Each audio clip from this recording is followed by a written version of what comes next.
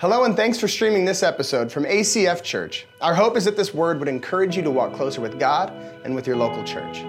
We hope you consider partnering in the work God's doing here by joining a life group, serving, and giving.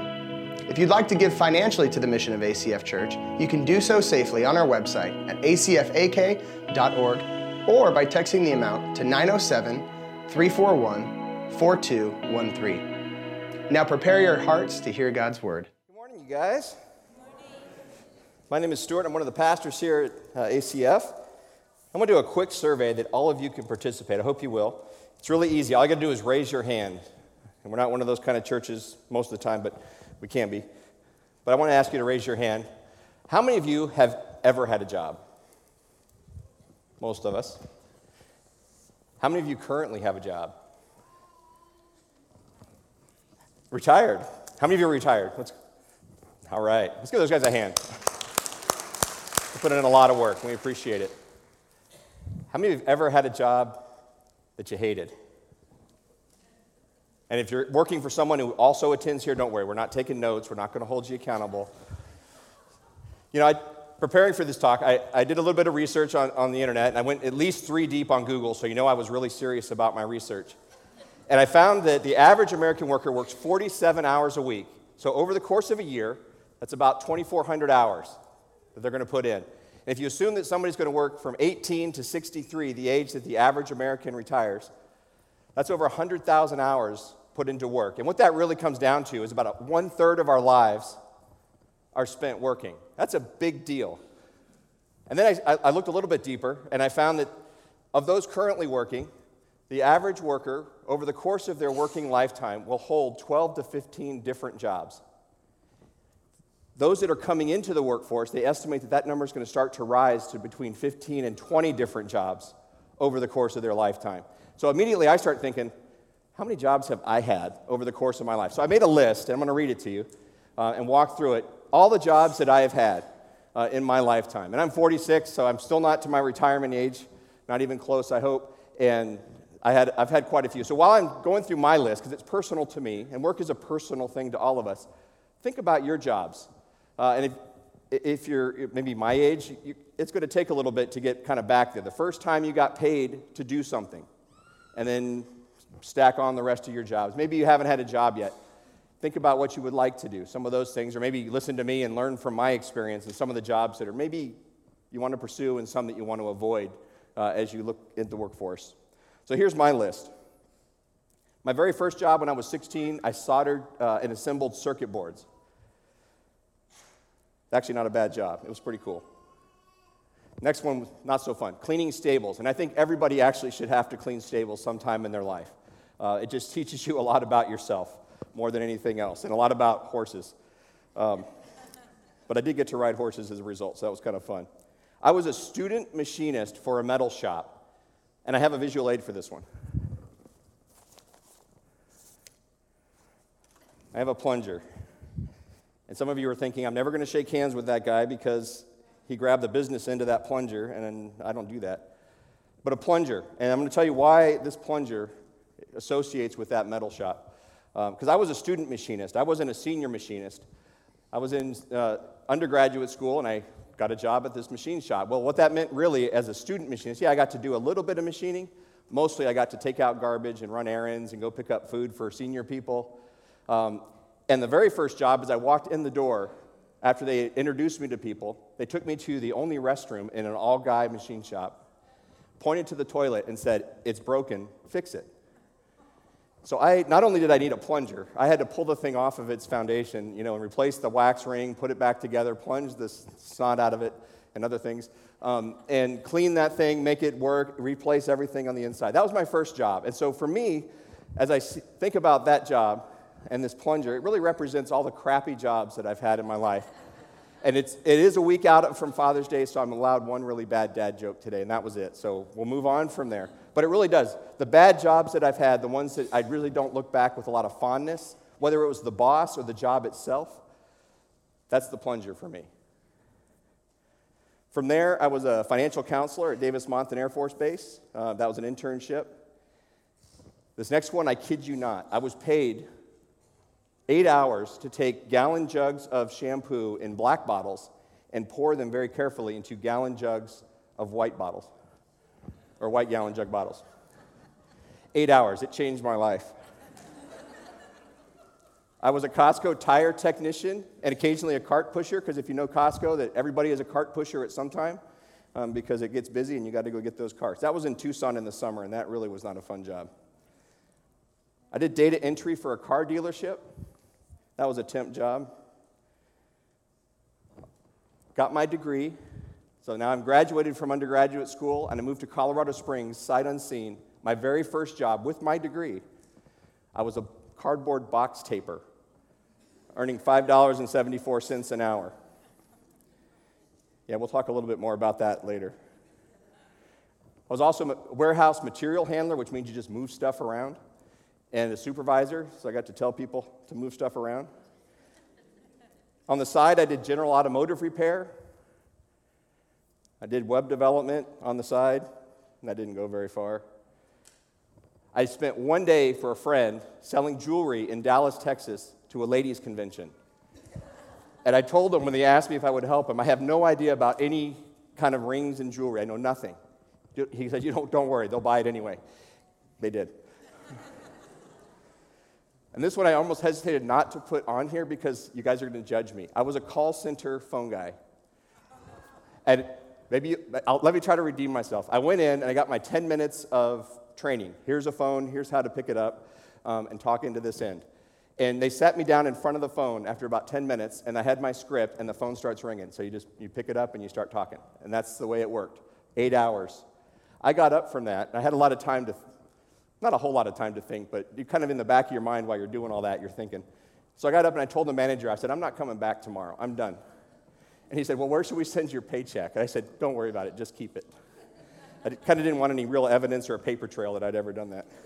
And if that is your job, you're going to have a special place in heaven, because it takes a special somebody. When you're getting cursed at and transferred to weird places or just hung up on, it takes a special kind of a soul. So I did marketing and installation for a chemical detection company. I've been a youth pastor, associate pastor. I spent 4 big whopping days as a sheriff deputy recruit. That's another story in and of itself. I was an unskilled construction worker, home window installer. I did general roofing, and I started my own roofing company, and for that I have another illustration. What's he going to pull out of this bag? Well, I'm going to pull out my work boots, and you guys are in the smell zone, so I apologize right away. These are the last boots I wear. If you guys do any kind of manual labor, hard work, you know that your work boots don't last very long. So this is the last pair that I wore in Tucson. I don't know if you can see them. They're kind of coming apart. They do stink. So I'm just going to set them right here. But to me, this represents bad jobs that I had. The boots really represent how much God had changed me to where I started looking forward to the bad jobs. Instead of just enduring them, grinning and bearing it because I had to, I actually started enjoying doing them and volunteering for those jobs. Kind of the harder, the better. Would run towards it. So that kind of represents a whole other attitude, and we're going to kind of talk about both of those things today. And now I'm a discipleship pastor here at ACF Church. That's 22 jobs, and I don't know where you are. Maybe you've had a bunch of jobs like me. Maybe you're sitting here and you're like, I've never had a job. I'm a kid. Maybe you've had one job. You got in and you just stayed with it. My brother is like that. I think he's had 2 jobs or 3 jobs his entire life.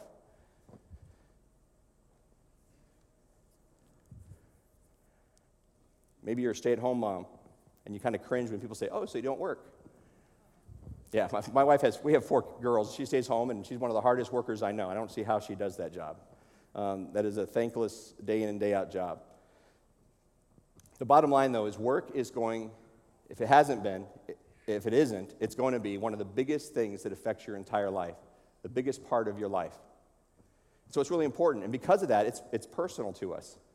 So as we continue on in our series called The Blind Spot, I just want to give you some warning. That there's some topics that we can kind of look at, we take out of the scripture, and we pull them out here. You know, we kind of look at it at a distance where it's safe, and it feels okay, and there's topics that are like that. But as I was looking and working through some of this passage today, it really challenged me, and I think it might challenge you too, and it kind of got up in my face, a little more uncomfortable. And so I just want to give you fair warning that that's kind of maybe where we're going. And so don't hate me because of that, but just understand that I'm right there with you with this. So if you have your ACF app, you can open it up and you can turn to Ephesians chapter 6. If you have your Bible, you can open it up. It's also under the seat or below the seat in front of you. Yeah, under and below are the same thing.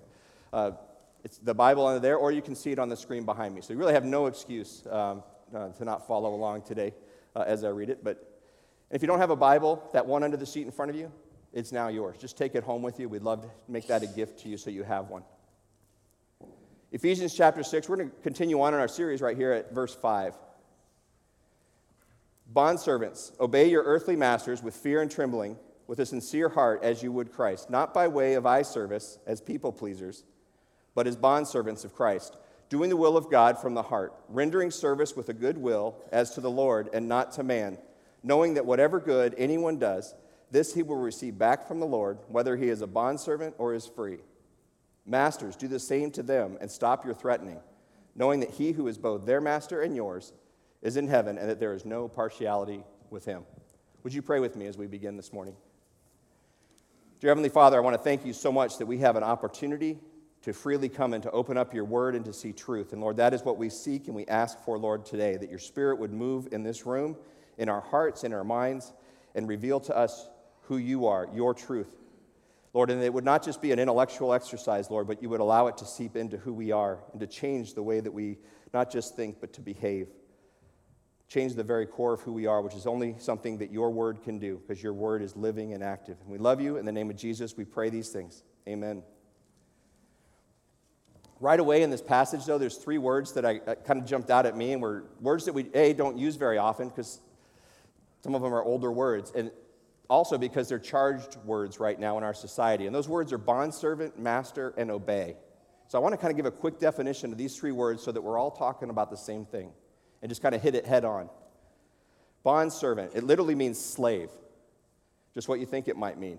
Someone who is subject to someone else or in bondage to someone else. A master, someone who exercises power or authority over someone else. And obey, listen to, attend to, or submit to. So quite literally, verse 5 could read, if you're under the authority of someone else, listen to and obey what they say. If you're under the authority of someone else, listen to and obey what they say. A couple of years ago, I mentioned I did roofing, but I also did some construction. I took a job working for my father-in-law, something that you have to do and enter into with fear and trepidation, because you really can't back out of those kind of jobs, because there's a family relationship there too. So once you say, yeah, I'm going to help you out, you're kind of locked in. So I took a job. He was building a cabin up on Mount Lemmon, just north of Tucson. Really beautiful place. It's up in the pines. It's off the desert floor. It's about 20 or 30 degrees cooler. It really is a beautiful spot. So he'd bought some land. He called it a micro cabin, but it had way more wood than my actual house down in Tucson did. It was just enormous decks, and it was really a beautiful thing. Well, he likes his privacy, so he didn't, like most work sites, you would just cut a road right to the work site and then dump your materials at the work site and build your thing. Well, he decided he wanted to have no roads to his cabin, so he had about 150 yards on a 45-degree hill where the road was below and the cabin was 150 yards up the hill. So everything literally had to be carried by hand up a dirt path to the hill. Well, after he got most of the wood up there, which was on my back, and some other guys that helped us, but that really taught me a lot about myself too. He wanted to make, instead of just a wood path here's Noah. Instead of a dirt path going up the side of the mountain, he wanted to make it kind of a more permanent thing, a thing that looked really cool. So he had us take cut logs, flatten out a little spot along the path, and then insert the log, and then bury it back so you had just the edge of the log, so it kind of made stairs going all the way up, which is a really cool idea. So on this job, I worked directly for my father-in-law, so he was my authority, and I just did whatever he said. I'd worked with him before, so I kind of had this understanding of how he did things. There was also a contractor on site, and he had employees, the guys that worked for him, skilled labor guys. Well, one of the guys got assigned to work with me that day to build this stairway. So we start in, and we're about 2 hours into it. My father-in-law comes up and does this, just kind of stands there at a distance, looking at it, and he finally kind of makes a comment. You know, I'm not really liking the way it's looking and where it's going. I think you should start over. I've worked with my father-in-law enough that I immediately start pulling rebar out, pulling logs, stacking them. I don't even move my head to look at him. I just knew this is going to go there. We're going to get there no matter what. The other guy didn't understand who had the authority on the job site. He starts arguing why what we have done is awesome and why it's better than what my father-in-law's idea was going to be. He had a kind of a mixed understanding of who his authority was. He kind of thought maybe his contractor was or he was. Basically, he just didn't want to redo stuff. And I had learned enough that if my father-in-law didn't like it, I didn't care. He was writing my check, giving me money for the job. He could ask me to stand there and stare at the tree. I didn't care. Now, that'd be boring, but it still pays good. No one likes having authority. Yeah, and it was kind of fun watching. Like, I started backing down the hill after they got into it a little bit. And eventually we pulled the whole thing out and started over. I knew that it was going to go there. No one likes to have that kind of authority, especially when it's up in your face. We like our independence. We don't like people kind of coming right in and getting up in our business and telling us what we have to do, right? At the time this passage was written, Rome was like the superpower at the time. Anytime they would win a war, anytime they would go to battle, they would bring back more slaves. And so this engine of the economy was really slavery for them. Rome defined a slave the same way you would define a hammer. It was a possession that you used to get something done, and it was yours. The only difference was that the slaves talked, and that's how they would view it. There were families who were born into slavery, and if they had kids while they were in that household, those kids generally were also born into slavery for a lifetime. So you had generations of slaves. You had people who would voluntarily enter into slavery. Like, why would people do that? Well, if you amassed a lot of debt that you couldn't pay, you might go find somebody who was willing to hire you on as a slave, and they would pay your debt, and then you would work your debt off. And it would be a set amount of time. It would be a contract that you would work with them. A little more intense than a work job situation. It was a little more, not necessarily permanent, it could be, but it was a little bit more enforceable. Sometimes people wanted a better job. If you wanted to go into politics, sometimes you had to, in a sense, enslave yourself to the position. And so you would commit years of your life because they were really important positions. They didn't want turnover in that, and they wanted somebody to focus in on it and be good at it. Sometimes people did that just to gain education that they couldn't afford or experience that they needed to better their lives. So as free people, they weren't making enough money. They weren't really hacking it. So they said, you know what, I need an education. I need to gain some experience so somebody else will let me do what I want to do, or I can understand how to make this work. So they would enter into slavery relationships. A natural question that I had, and I don't know, maybe you have it too, when you read this passage is God okay with slavery? That's a huge question. And I'll kind of give you the short answer because I don't want to spend a lot of time because we can get kind of bogged down in the issue of slavery and miss the principles that God is really addressing here. I don't think God's okay with slavery. But I do want to make some observations. The fact that God really even addresses slaves here in this passage would have been considered crazy by the Romans. It would be like addressing your hammer and saying, hey, would you quit hitting my thumb? You need to obey better. You need to work better. That would be crazy. You wouldn't do that. And so the Romans would not address slaves with any kind of value or purpose. But the fact that God does tells you a little bit about God's heart towards slaves. He holds value in them. And we see that even all the way back in Genesis 1:21, where it says that we are created in God's image, and therefore every human being holds value to God. Whether slave, master, free, doesn't matter. Every human being holds value to God. A passage that I really like is 1 Corinthians 1:26-28. And it really talks about God choosing the lowly things, the despised things of the world, to invest in and to raise up. So God's giving hope here, I believe, to the slaves by addressing them at all and talking about how they should interact and who their master really is. So as we look at this passage and we think about slavery back in the time of the Romans and Jesus at this time, how does that translate to us? Like, what kind of relationships do we see? And the first one that popped to my mind, and I hope I don't offend anyone, military.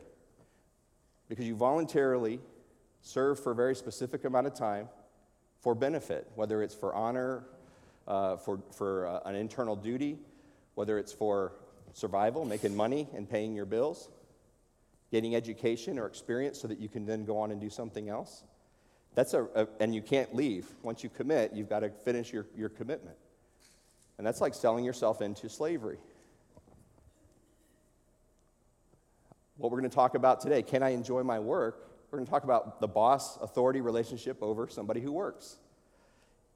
And we're going to talk a little bit about kind of that middle management thing at the end. Marriage. Wow, didn't know we were going to go there today. Husband and wife, when you say your vows, you're really committing to serve the other person for a lifetime. I don't know if you realize that or not. Maybe that's a new revelation you just got today. But there's that relationship, an authority, submissive relationship. If you're a student, you're under teachers, and you may not realize it, but they're the authority in your life when you're sitting in that classroom. You're writing papers, you're taking tests, you're listening to their direction. You have that opportunity. And this is one where you're born into it, and I hate to say it, we all are kids, and we all have that authority figure over us of our parents. And so you may be a little kid in here today, or you may be a big kid like me in here today, and we still have that authority relationship with our parents. And it brings us to our first point, and it really is, our master determines our purpose. Our master determines our purpose. In verse 5 of chapter 6 of Ephesians, it says, "Bondservants, obey your earthly masters with fear and trembling, with sincere heart, as you would Christ." And then down in verse 7, it says, "Rendering service with a good will as to the Lord and not to man." Ultimately, what we're going to find from this passage is that our master is not who we report to. It's not your commanding officer or your parent or your boss or even your spouse. It's God. It's Jesus Christ himself. That's your ultimate master. When I was working on the mountain, I didn't have that go-between. I went right to my father-in-law. The other guy had that go-between, and it kind of got messed up in his mind. He misunderstood his purpose up there. A few weeks ago, Pastor Brian, in one of his messages, he said it's not true freedom is not the absence of a master, but having the right master. True freedom is not the absence of a master, but having the right master. Who you understand your master to be will affect your enjoyment of work more than anything else, more than your education, more than your experience, more than a good boss or a bad boss, more than any circumstance you could find yourself in. We need to understand who our master truly is. If our master is our boss, our spouse, our parent, our teacher, our purpose is going to start sounding like these things. Not get fired. I don't want to get divorced, but I want to make my spouse happy. I want to make myself happy. I want to get good grades. I want to advance in my career, maybe take over my boss's job. I want to make a lot of money. If our master is God, our purpose might start sounding like these things. I want to see my coworkers or my boss come to a freeing relationship with Jesus Christ so that they can receive forgiveness of their sins. I want to learn everything I can in this class that I'm taking so that God can use me better later on. God wants me to maybe show love towards an unruly boss or a commanding officer who's an idiot. Not that there are any in here. None. There's none in here. Maybe you got little kids running around at home and you're pulling your hair out. And God wants you to show love to those kids even when they're, dare I say it, unlovable. Not that your kids are unlovable, because mine are always lovable, especially last night when we were trying to get into bed for 3 hours. God defines our purpose in Ephesians 2:10, and it's a verse you've probably heard before, but here it is. "We are God's workmanship, created in Christ Jesus for good works, which God prepared beforehand that we should walk in them." Again, ultimately, we serve Christ. We have to understand that our master is not anything we see. Our master is someone we don't see, God himself. Some of you are familiar with the story of Joseph. Joseph, back in Genesis 37 through 40, he lived 3,500 years ago. He had 11 other brothers. He was the youngest. He was born in the old age of his father, and so he kind of became like the spoiled kid in his father's household. And the other brothers knew it, and they hated him for it. And on top of that, he kind of told them, God gave him a dream of the future, and he tells his brothers a dream, and the dream is that he's going to rule over their brothers. They're going to come down and come to him at some point and bow down to him. Well, eventually his brothers kind of reach the breaking point, and they're like, we got to get rid of this guy. This is insane. We can't handle him anymore. We have an opportunity. They were out in the field. Parents aren't around. And they decide they're going to kill him. Well, they decide, well, you know what? Then we got to live with that. Some of them, there was some argument there. Well, we'll just put him in a pit. We'll leave him. Then they notice a trader going by. And she trades in all kinds of things, and people is one of them. So they decide, well, it's win-win. We'll get rid of Joseph, and we'll make some money. So they sell him to this trader. The trader takes him into Egypt, sells him to a guy, Potiphar, and hires Joseph on. Joseph's a good-looking dude because his master's wife tries to come on to him and keeps trying to get him to sleep with her. And he says no. Well, she then falsely accuses him of doing that to her, trying to come on to her, so his master throws him in prison. So he spends time in prison. He meets some guys. He helps them out. One guy eventually he's working directly for Pharaoh and forgets Joseph. He eventually remembers Joseph. Joseph gets pulled out and serves under Pharaoh as the second in command of Egypt. All this because Joseph understood who his master was. His master was not his family. His master was not the slave trader or his master, earthly master in Egypt, or even the prison guards when he was in prison, or Pharaoh himself. His master was ultimately God, and because of that, he could define a purpose that he couldn't even put his finger on until towards the end of his life, he saw what God was doing to rescue his family and the nations around Egypt because of what was going on there. And that brings us really, not only is our master, who our master is determines our purpose, but our purpose determines our attitude. Now we're getting into kind of where the rubber hits the road. When we have a really defined purpose, we understand that God's doing bigger things than what I see, then we can have an effect on our attitude. Throughout my job, I've really justified having a bad attitude, some of these jobs, because it was a bad job. I don't know about you, but I don't run towards toilets and just think, wow, I get a chance to really use my gifts and skills today. Or I had a bad boss, maybe an abusive boss, somebody who was just unreasonable or just wasn't like getting it. And they weren't all in on the job, and because of that, it really affected your motivation in the job. And I use that as an excuse many times in my jobs, because if they treated me with respect, then I would honor them and obey them fully. But because they didn't, I kind of use that as an out to kind of give a little bit of work, like just enough to get by. Maybe when they were watching, I would do enough. And Scripture actually talks about that a little bit. What happens when we have a bad boss? 1 Peter 2, in a parallel passage in verse 18 of 1 Peter 2, it really says, whether you have a good boss or a bad boss, a good job or a bad job, obey, because you're serving Christ. When you do it, you're obeying Christ. And in verse 6 of chapter 6, we don't get off the hook by just kind of doing enough to get by. And it says, not by way of eye service as people pleasers, but as bondservants of Christ, doing the will of God from the heart. Having the appearance of obeying your boss, while in your heart you're not there, is not acceptable in God's way of thinking. But we often get there because we miss who our master is, and we misdefine our purpose. And so because of that, our attitude actually suffers greatly. And I kind of want to, before I go on here, I do want to make one disclaimer. There are times, because we live in a free country, that you can walk away from a bad boss or a bad job situation. So what I'm not telling you is to stay in a position you know God is calling you out of, if God is calling you out of that. But if he's calling you to stay and serve him in that situation, that's really what I'm addressing today. Remember that I had the box taping job.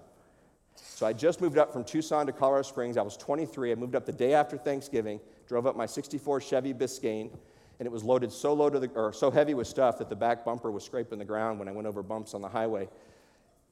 So I get up there. I have no job. I've rented an apartment, sight unseen. I have utility bills. I'm eating, so I have,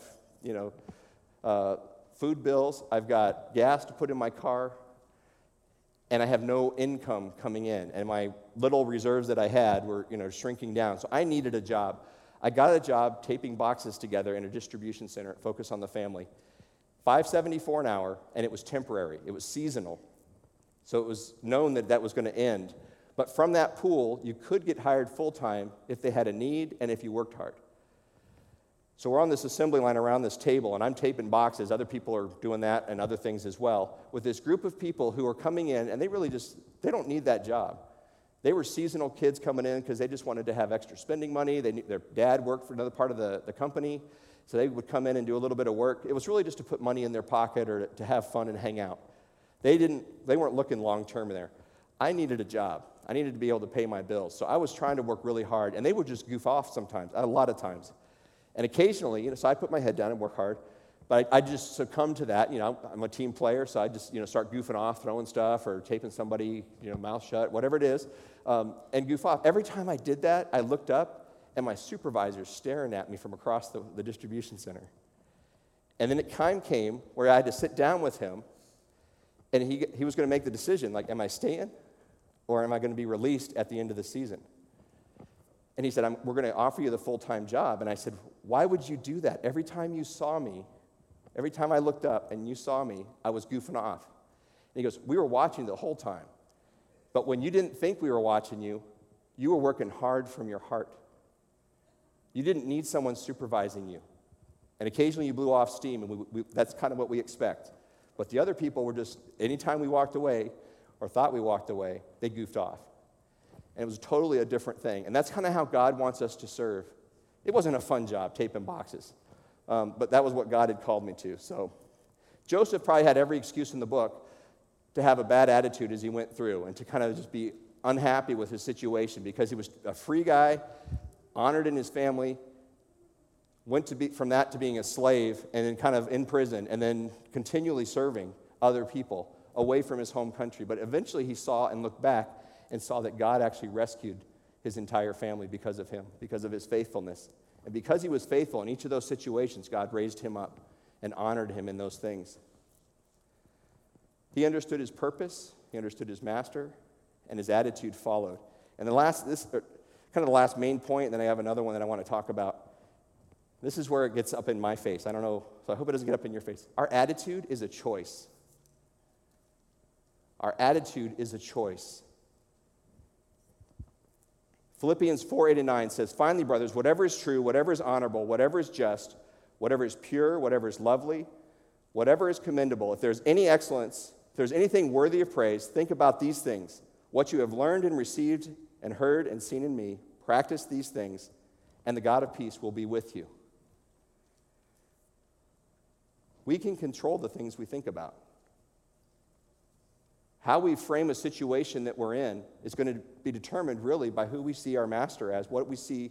Do we see that he has a purpose? Whether we understand that purpose fully or not is going to help us to define the circumstances we see ourselves in. If we're focused on the circumstances that we see, our attitude is going to be horrible.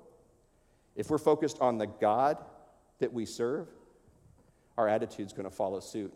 And we can endure those things, not just grinning and bearing it, but understanding that he's doing something here. And we have a purpose. And because of that, we can have a better attitude.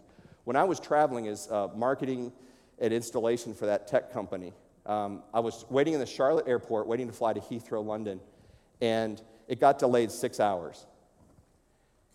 And we didn't know it was going to be 6 hours. They just tell you delayed, and you kind of just wait and you wait and you wait. Well, sometime in the middle of that, and I really didn't care. I knew eventually I'd get there. I was kind of watching, certain meetings go away, but I was like, we'll figure it out. I'm a pretty relaxed guy when it comes to that. This one guy was not. And I don't know if you've ever seen that guy. Like, he starts off and he's kind of like under his breath saying stuff that nobody can comprehend, but he's not happy. So he's, saying that. And then finally he gets vocal and he's trying to get people on his side, like, right around him. Like, hey, this stinks. I can't believe it. They should do something about this. I can't believe this airline, man. They run by monkeys or whatever. And then he gets to the point where he's like, literally, as employees are going by in the airline, he's yelling at them. Come on, fix this plane. Don't you know I have things to do? And you guys are idiots. You guys don't know how to run nothing. And he's getting louder and louder. And finally, it's culminated. And this is, maybe 3 or 4 hours into it. He literally is standing on a table. He rips his shirt off, and he's cussing out all the ladies behind the counter, like telling them why he should be on this plane right now, and they should get this thing moving. So we all made our flight a few hours later. He got to get really friendly with some police officers. I don't think he made that flight. Bad attitude got him a result immediately. He saw the situation around him and reacted to that and didn't understand the bigger picture of what was going on. A couple weeks ago, our four-wheel drive club here at ACF, we went out to Hatcher's Pass. I'd never been there. I'm new. I've only been up here 8 months, and so I went out there with a group of people. They had four-wheelers. I have a Jeep. We had another Jeep, and we had an Argo and a side-by-side and a whole bunch of four-wheelers. And it was a lot of fun, but it was super rainy and muddy that day. And my Jeep it's open differential, so we were winching my Jeep up, And the other Jeep as well. I won't say whose it is. I don't want to embarrass him. But I'll just throw mine out there. It's inadequate to off-road up here in Alaska. I'm learning it's way different than Tucson. But it was a lot of fun at the end, but it was a lot of stress. But we're winching my Jeep up all these muddy hills. If you're familiar with Gilligan's Island, some of you older folks, people my age, may understand Gilligan's Island, the 3-hour tour. We wanted this to be like maybe a 3 to 5 hour off-road trip, and it turned out to be 15 hours. We left here at 9 a.m. at ACF, and I got back here at midnight. And then I had a blowout on the trailer tire on the way back up to South Birchwood, which was also fun at 12:30. I'm literally getting out of the car going, really, God? Really? Why would you do this to me? So there's a point where you realize this is going to take forever. Like you're off-roading and you realize, and then one of the vehicles broke down. We had to tow it out with 2 different vehicles, and that took extra time and effort. And I'm one of those that I just start worrying, okay, what have I broken on my Jeep? This is going to take so long. What am I missing? I'm frustrated. I'm getting kind of agitated. My attitude is kind of like the guy in the airport. But there were some people with us, and I'm going to embarrass them. They're not here today, but they were here Wednesday. John and Val Bush, and even Rachel Torkelson. If you guys don't know those people, you should. Because their attitude turned what I would have thought would have been a disastrous day, because I was even getting frustrated. But something would break or something would, it's going to take 2 hours to get up this hill. They would just start laughing in a good way. Like they were just having fun. Like this is an adventure. This is something that we can really have fun with. And so they came together as a team. And because of their attitude, a trip that really for me would have, in the past, would have been like a disaster, and kind of looking back with, was awesome. Their attitude absolutely made the difference. Our attitude, the choice that we make in life, makes all the difference. There's a preacher who's been around a while, and maybe you've heard of him, Chuck Swindoll, and he has a quote, and I love this quote, and it's an older one, but it still is, I think, speaks directly to what we're talking about today, about attitude. The longer I live, the more I realize the impact of attitude on life. Attitude to me is more important than facts, more important than the past, more important than education, than money, than circumstances, than failure, than successes, than what other people think or say or do. It is more important than appearance, giftedness, or skill. It will make or break a company, a church, a home. The remarkable thing is we have the choice every day regarding the attitude we will embrace for that day. We cannot change our past. We cannot change the fact that people will act in a certain way. We cannot change the inevitable. The only thing we can do is play on the one string we have, and that is our attitude. And I'm convinced that life is 10% what happens to me and 90% how I react to it. And so it is with you. We are in charge of our attitudes. When we understand who our master is and that we have a purpose and that we can choose that attitude, we're going to choose attitudes that don't make sense to the world around us. They're countercultural. How could you be happy in this situation? This makes no sense. It's because we're not reacting to what we see. We're stepping back and seeing really what God might be doing here and what our role is in that thing that God is doing. And that really leads me to a very comforting thought for me. We are all middle management. That's right. That's my point today. We are all middle management. There you go. And he addresses it Ephesians 6:9. The very last verse of our passage today. Masters, do the same to them, and stop your threatening, knowing that he who is both their masters and yours is in heaven, and that there is no partiality with him. We all have people telling us what to do. Even if you're the big kahuna in life, you got people that are pushing and shoving and inputting what you do in life. And you've got people that you influence and serve. We are all really asked to serve God and to serve other people. We're all middle management. And God here, by addressing slaves and then the masters, he's leveling the playing field for everybody. He's saying, you all serve me, and you all serve each other. Act that way. Move that way through life. Have that attitude in your heart. When I was taping boxes, I got hired on full-time, and eventually I got hired on to a lead position at Focus on the Family in part of the distribution center, and which is very much middle management. It was a doer position, but then I got hired and to be a supervisor of the warehouse, which was a same building, but a different part of this huge building. And it was more of a people supervisory position, so you get vision from above and you would do action below at that point.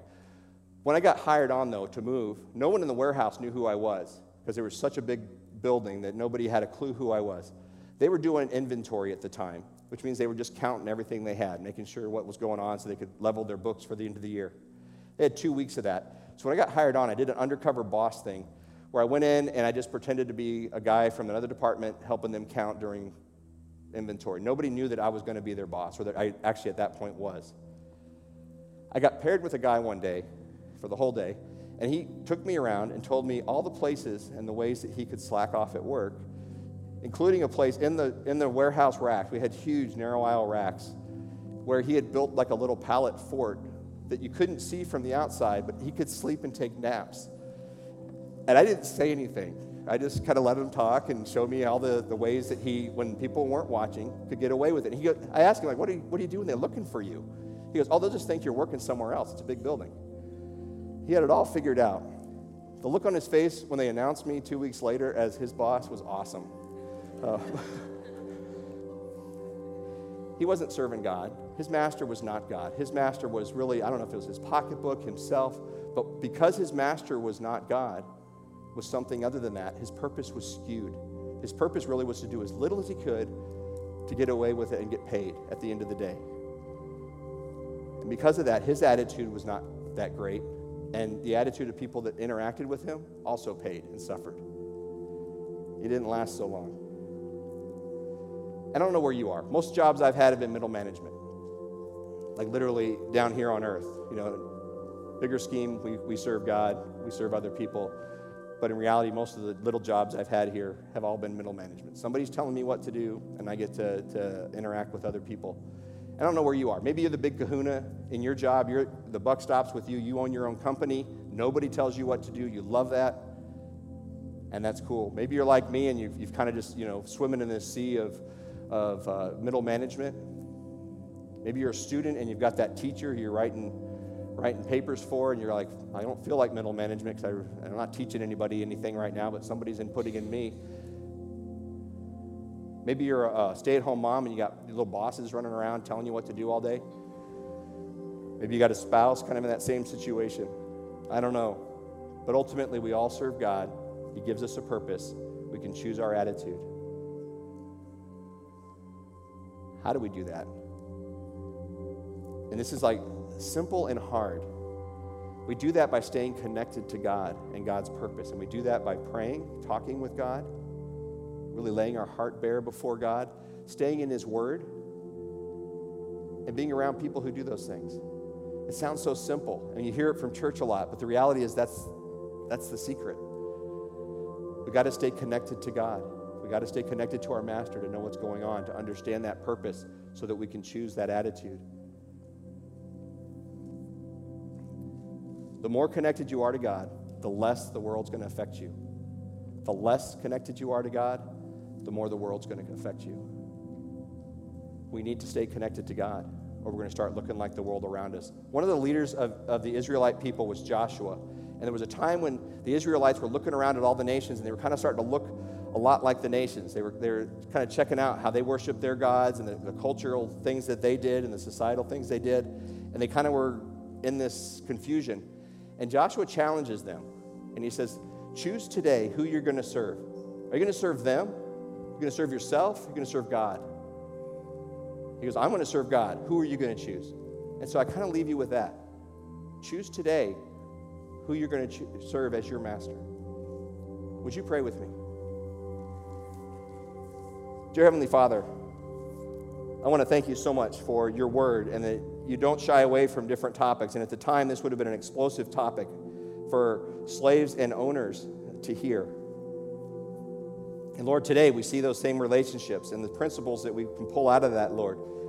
Too often, I think we get focused on the circumstance we find ourselves in, whether it's a job we just don't like doing, we just know we have a passion for maybe something else and we're stuck here, and maybe we have a boss, someone we report to, we just don't get along with, or we see things differently, or we feel like maybe we know more than them, and how did they get to their position, and that frustrates us. Maybe we're just starting out, and as we think through this is a huge topic that we just maybe don't even fully understand. But Lord, I pray that one thing that you would make very clear: we serve you. We are a people who wants to please you and to do what you are doing here on earth. We want to align ourselves with the things that you're doing. So, Lord, I pray that here at ACF and in our community, you would move in our hearts to examine our attitudes before you. And if our attitudes are wrong, help us to back up the chain and see if we have an understanding that you are working and what you're doing in these situations. And are we serving you or are we serving something else? Lord, these are hard questions, and I pray that we'd be willing to face them. And I pray, Lord, that you would give us joy in our work because we work for you. That, Lord, you would give us glimpses of the fruit of that labor so that we believe that our efforts are not in vain. Lord, I pray your blessing on these folks here, and I pray that you would give them joy in their work. And it's in the name of Jesus that I pray. Amen. Amen. Hey, can we thank Pastor Stewart for bringing the word to us today?